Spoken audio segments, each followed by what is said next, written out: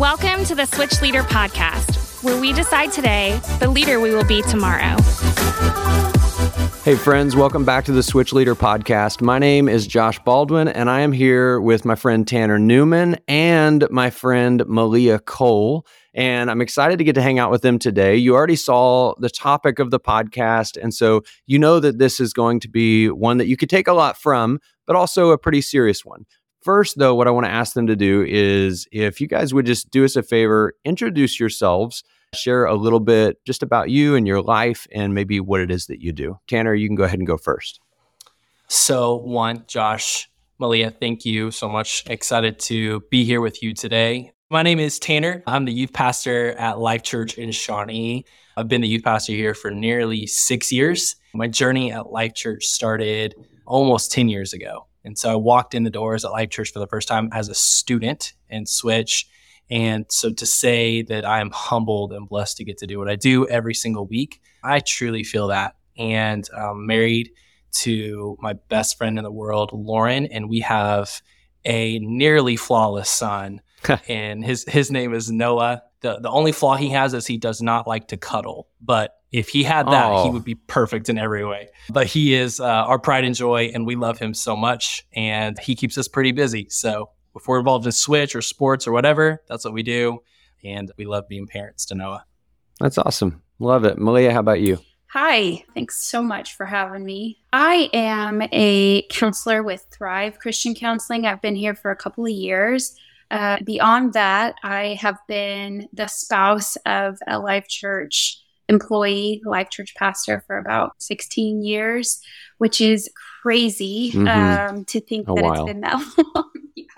But just such a joy. Is it crazy that he's like, you stayed his spouse for that long, or crazy that he's stayed at the church for that long? I'll be real honest. He doesn't make it that hard. There was a pause there. I didn't know what direction that was going to go. If you know Stephen, then you know. Yeah, his name is Stephen Cole. I feel like there's a few people that know who he is, so we can say it. Just a few. Yeah, but ministry with him, being beside him, living life with him has been fun. And we have 4 kiddos. They are ranging from almost 5 to almost 14, which is just kind of mind-blowing. But yeah, we're blessed for sure. I love it. Malia, thank you. I know that you're busy, and I appreciate anytime that we have a professional in a particular field be willing to step in and take time to invest in our Switch leaders. And this is one of those topics that we really, really appreciate having somebody just help educate us better so that we feel better trained. And so thank you for taking the time to do it. We're so grateful for that. Tanner, what I would love for you to do, so obviously we're focusing on National Suicide Prevention Month. And we know that this is something that over the years has maybe become something people are more aware of than they were in the past. I'd love it if you would give us just a little bit more detail and explanation what this is all about and maybe why it has become more prominent over the years.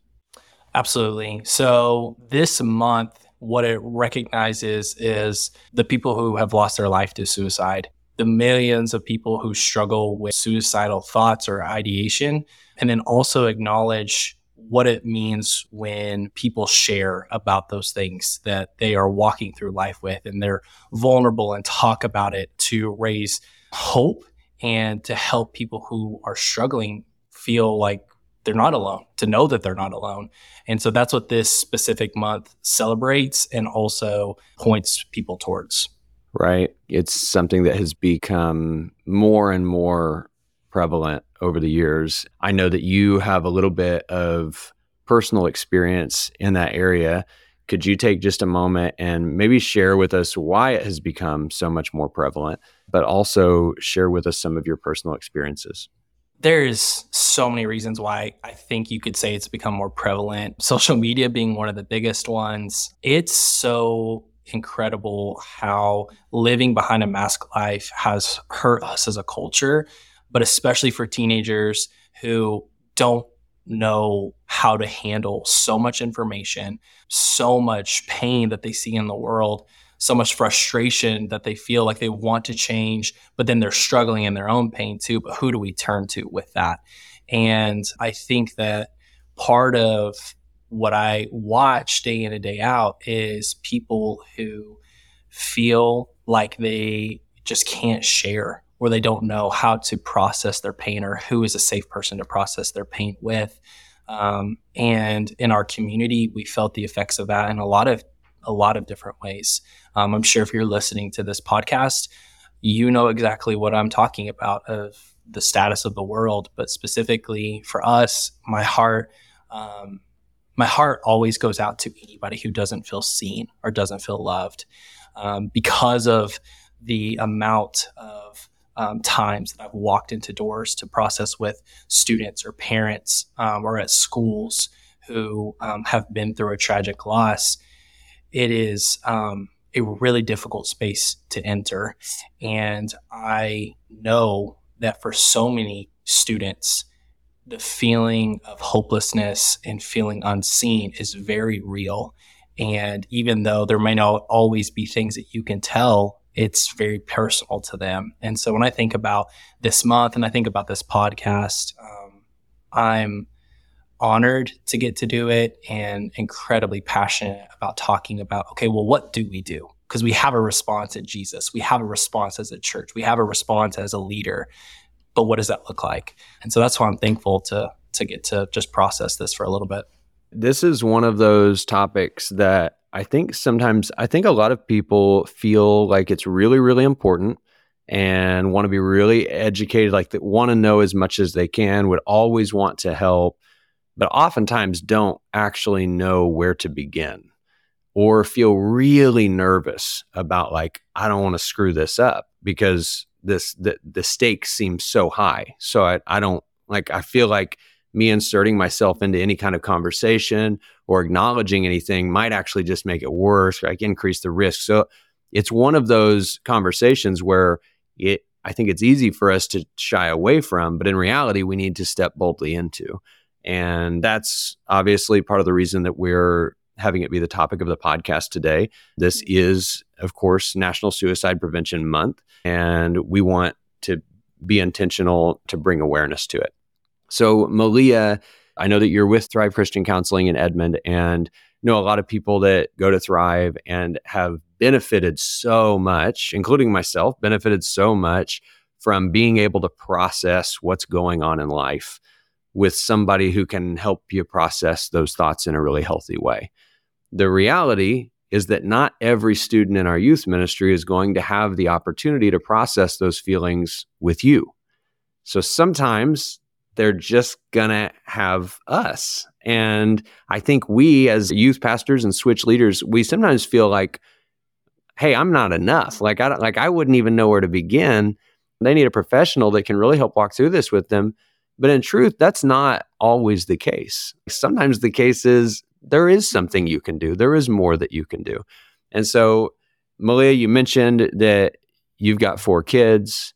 You mentioned how old they are, which of course I've known you for a really long time. And so knowing that your kids are that old now made me a little bit sick because it points to my own age. But I know that those kind of things make these kind of things even more personal.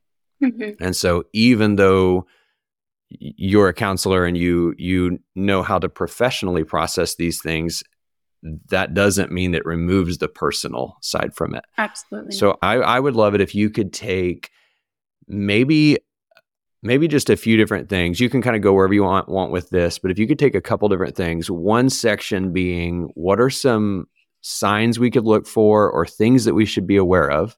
And then the second would be, okay, if I take those things I'm aware of, and now I'm going to convert that into what actions can I take or what could I actually do to help them? So things I could be aware of, what can I then actually do to help? Yeah, absolutely.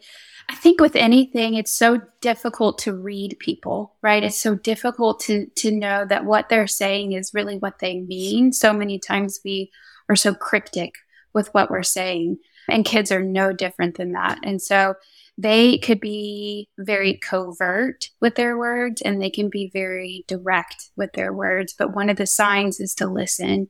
They could be hinting towards it, like, this home life would be better without me. Family would be better without me, or something subtle, or even more subtle. Or it can be very direct, like if I had a whatever, I would use it. And so listening, obviously. We're listening all the time, but listening for those specific hints or direct comments. If they're withdrawing, if they've missed a couple of weeks of switch, to not wait those whole 2 weeks to talk to them again, but to check in with them.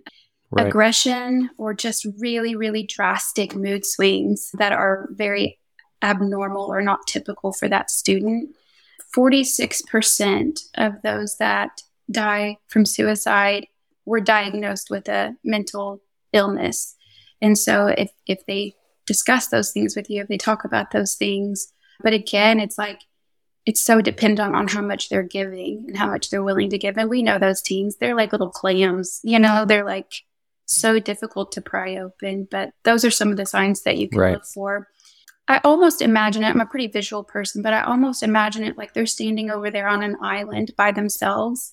Tanner talked about like the loneliness that they feel and the pain from that loneliness. And so they're over there standing on that island, kind of telling themselves that they don't matter and that nobody would notice if they were gone. And that's just simply not true. And so when somebody brings something up or you feel like the conversation has been started, and like you said, Josh, not to like back off and be like, oh no, this is above my pay grade, I don't know how to handle this, but to lean in and walk over, get on their island with them and kind of step past and get through to them so that they're not lonely, at least in that moment, and not lonely in their pain. So that would lead me to some of those steps that you can take with them once the conversation has started. And that would look like asking direct questions. We have the fear that if we ask about suicide or suicidal thoughts, that it will put the idea in their head. And studies show the opposite is true, that that's part of that stepping onto their island and helping them feel less alone is not being afraid of the conversation. And so asking questions like, do you have a plan? Do you have an idea of how you would hurt yourself?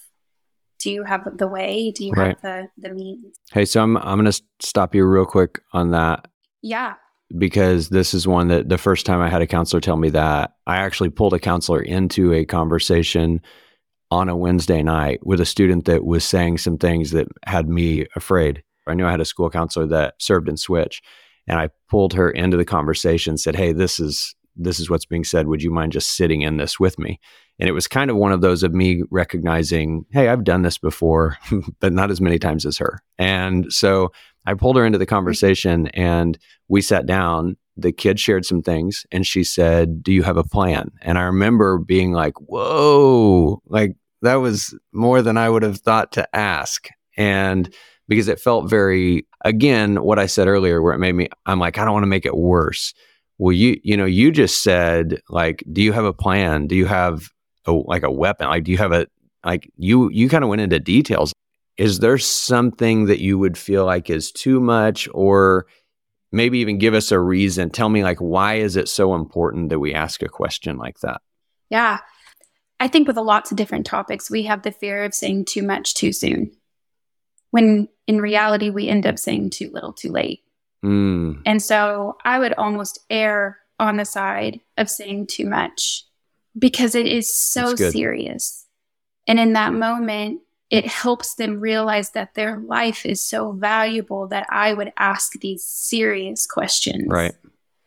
Yeah. I mean, I haven't heard it put that way. So I think that speaks exactly to what would be going through my head. And I hope that leaders listening, I hope you can hear the theme, which is, if anything, make sure that they know that you care drastically more than they think.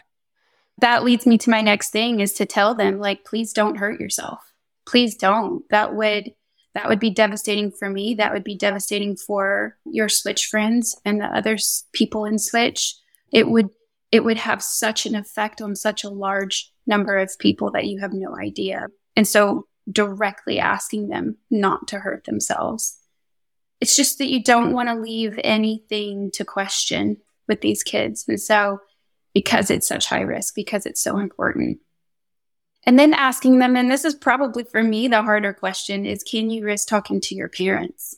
Does this feel like something that you could loop your parents in on? Or do you need help doing that? Can I be there with you? while you talk to your parents, because I know that that's really hard and scary for them. Do you have a recommended timeline on some kind of follow-up like that? I think it can be a conversation. I think it can be do you feel like this is serious enough to tell your parents? Do you feel like it's something that you could tell your parents? What do you think their response would be? Because here's the thing, if there's any parents listening, we teach our people, our kids, our spouses, how honest they can be with us. We teach them how vulnerable they can be with us by our responses to them. And if our responses are harsh and kind of attacking, then it will teach them this is not something I can go to them with. And we want to leave those lines of communication as wide open as we can. That's good. I think timeline is a question I've gotten a lot over the years as a youth pastor. Like, hey, this happened. Like, I want them to follow up with their parents. I told them, and I've heard anywhere from I told them to tell them tonight to I told them by next week. And sometimes I'm like, hey, let's not wait till next week, but then I also understand that sometimes it's different. No, and I didn't really answer your question. I think day of, when the emotions are there and the conversation's already started, I don't see any harm in asking for it to be that night or that day. Awesome. Yeah, there's two more things. And one is giving them resources, giving them a hotline, giving them somebody safe to talk to, and then following up with them personally. I think I don't know about you guys, but I'm like, I don't want to bother them. I don't want to be too much. I don't want to be too pushy. Be pushy. Get in their space and disrupt that message that they're telling themselves every day, all day, that they don't matter, that nobody cares. When you send a text, or when you go and check on them, or when you see them at Switch again and you make it a big deal, that interrupts that narrative, that story in their head. That's really, really good. And I hope that everybody listening can kind of internalize some of those things that would give you confidence. So not just the things where we go, hey, here's the signs we're looking for, but then the part where it's like, no, there's an action for you to do here. And like Malia said, interrupt them, get in their business, make sure that they know that you are not going anywhere. And I think that's really, really important. I want to make sure I address something else that Tanner had brought up kind of in the days leading up to us recording this podcast. Tanner, we talked a little bit about what it looks like to over-spiritualize or try to spiritualize away the issue of mental health. So I'm not going to dig into the details of it, but I'm going to let you do that. What does it mean to spiritualize away mental health issues? I think whenever someone is sharing anything from you, even if you don't feel like you have all the answers, you still have an opportunity to make a difference in how they feel about sharing. I love what Malia said about your response being one of showing compassion, showing care, even if you don't understand everything. Listening and caring for them is huge. And then speaking life over them is huge. But whenever someone's sharing something with you that is so heavy and prevalent on their heart, the thing that we want to make sure we don't do, whether it's because we feel overwhelmed or because we know there's some things that we should do as Christ followers, like prayer. What we don't want to do is say something like, okay, well, I think you should just pray about that. Because if a student's bringing you something like that, obviously it's something that is very prevalent to them. And Josh, if I ever said something really, really big that was on my heart and you just said, hey, you should pray about that, I may feel unheard. I may feel like he doesn't care, even though that's never the intention that we would have. That could be how a student internalizes that and receives that. And so acknowledging their suffering and acknowledging what they're walking through is okay. It is okay. It is okay to say, I'm sorry that this is something that you're walking through. The truth is, all of us in various ways, we're human. And so we're going to feel the full spectrum of human emotion. Some of us feel it different than others, but that doesn't mean that we can't relate to their pain and we can acknowledge that what they're walking through right now, even if we don't completely understand it, is very real.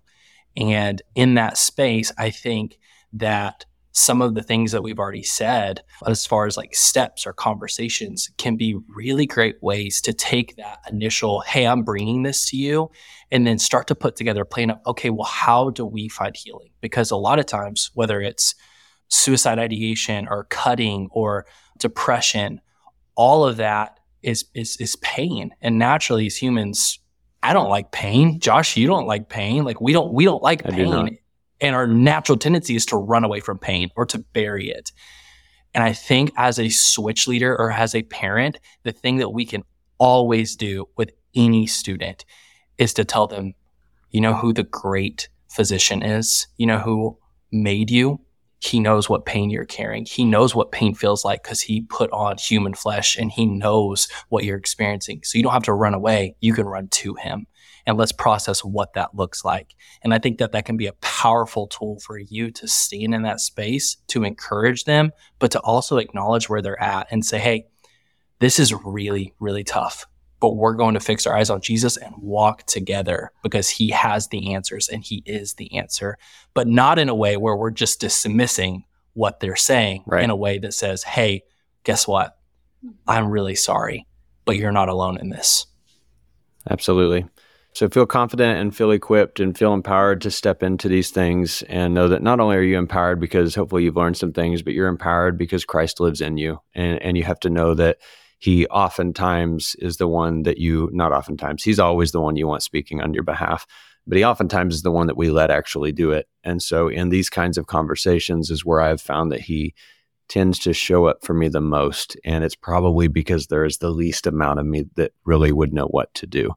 Is there anything that either of you would like to share as we're kind of wrapping up? Yeah, what Tanner was just saying, I have just so many thoughts, but narrowing it down just on how to listen to someone. So when I first stepped into the counseling room with my first client, it was like so overwhelming and so much pressure to hold space for someone. And then I realized over time that it wasn't as difficult as I thought it was going to be. It wasn't as difficult as I was making it out to be. And so really, when it comes to holding space for someone and helping them feel heard, silence is your best friend. And with teenagers, silence is another just a great tool to use because it's saying, I know you still have something more to say. I know there's still more in there and I'm going to give you space to say it. So it's not rushing in with the thing that you think will help, because quite honestly, in those moments, there's really not a lot we can say that will help, but we can hold space for them. So silence is great. And then validating, using empathy, which Tanner mentioned. It's like, it sounds like what you're going through is so hard for you. Like it is such a difficult time for you. And I can imagine, or I can't imagine, like how painful that is for you. What is it like? What are those thoughts like for you? And then pass that ball back to them without kind of switching subjects. And so validating, empathizing, using silence are all huge with giving somebody space to get that seed that is trying to plant inside of them to grow doubt and fear and anxiety and depression, to get it out of them. That's so great. Malia and Tanner, thank you so much for sharing. I appreciate you taking the time and vulnerability to be on this podcast today and talk about a really hard topic. It really is one that can be challenging for us to talk about, but we know that it's a really, really important one for us to be prepared for. And I hope that everybody listening understands, if you're serving in Switch, we trust you and you're empowered to love students and to step into conversations that maybe sometimes feel over your head. If you never feel like you are a little bit out of depth, then it might be that you need humbled, because we all feel out of depth at times. And it doesn't matter how many years I've spent doing youth ministry, not long goes by before there is another moment where I feel just a little bit out of depth. And I have to rely on knowing that God has got me and that I'm probably more prepared than I think I am. And so for those of you serving in Switch, for those of you with a platform, loving and investing in the next generation, you are more prepared than you think you are. You have more authority to speak into their life than you think you do. And God could use you in more of a unique way than you thought that he would. but it really does just take you being available, being willing to listen, and being willing to continue to love.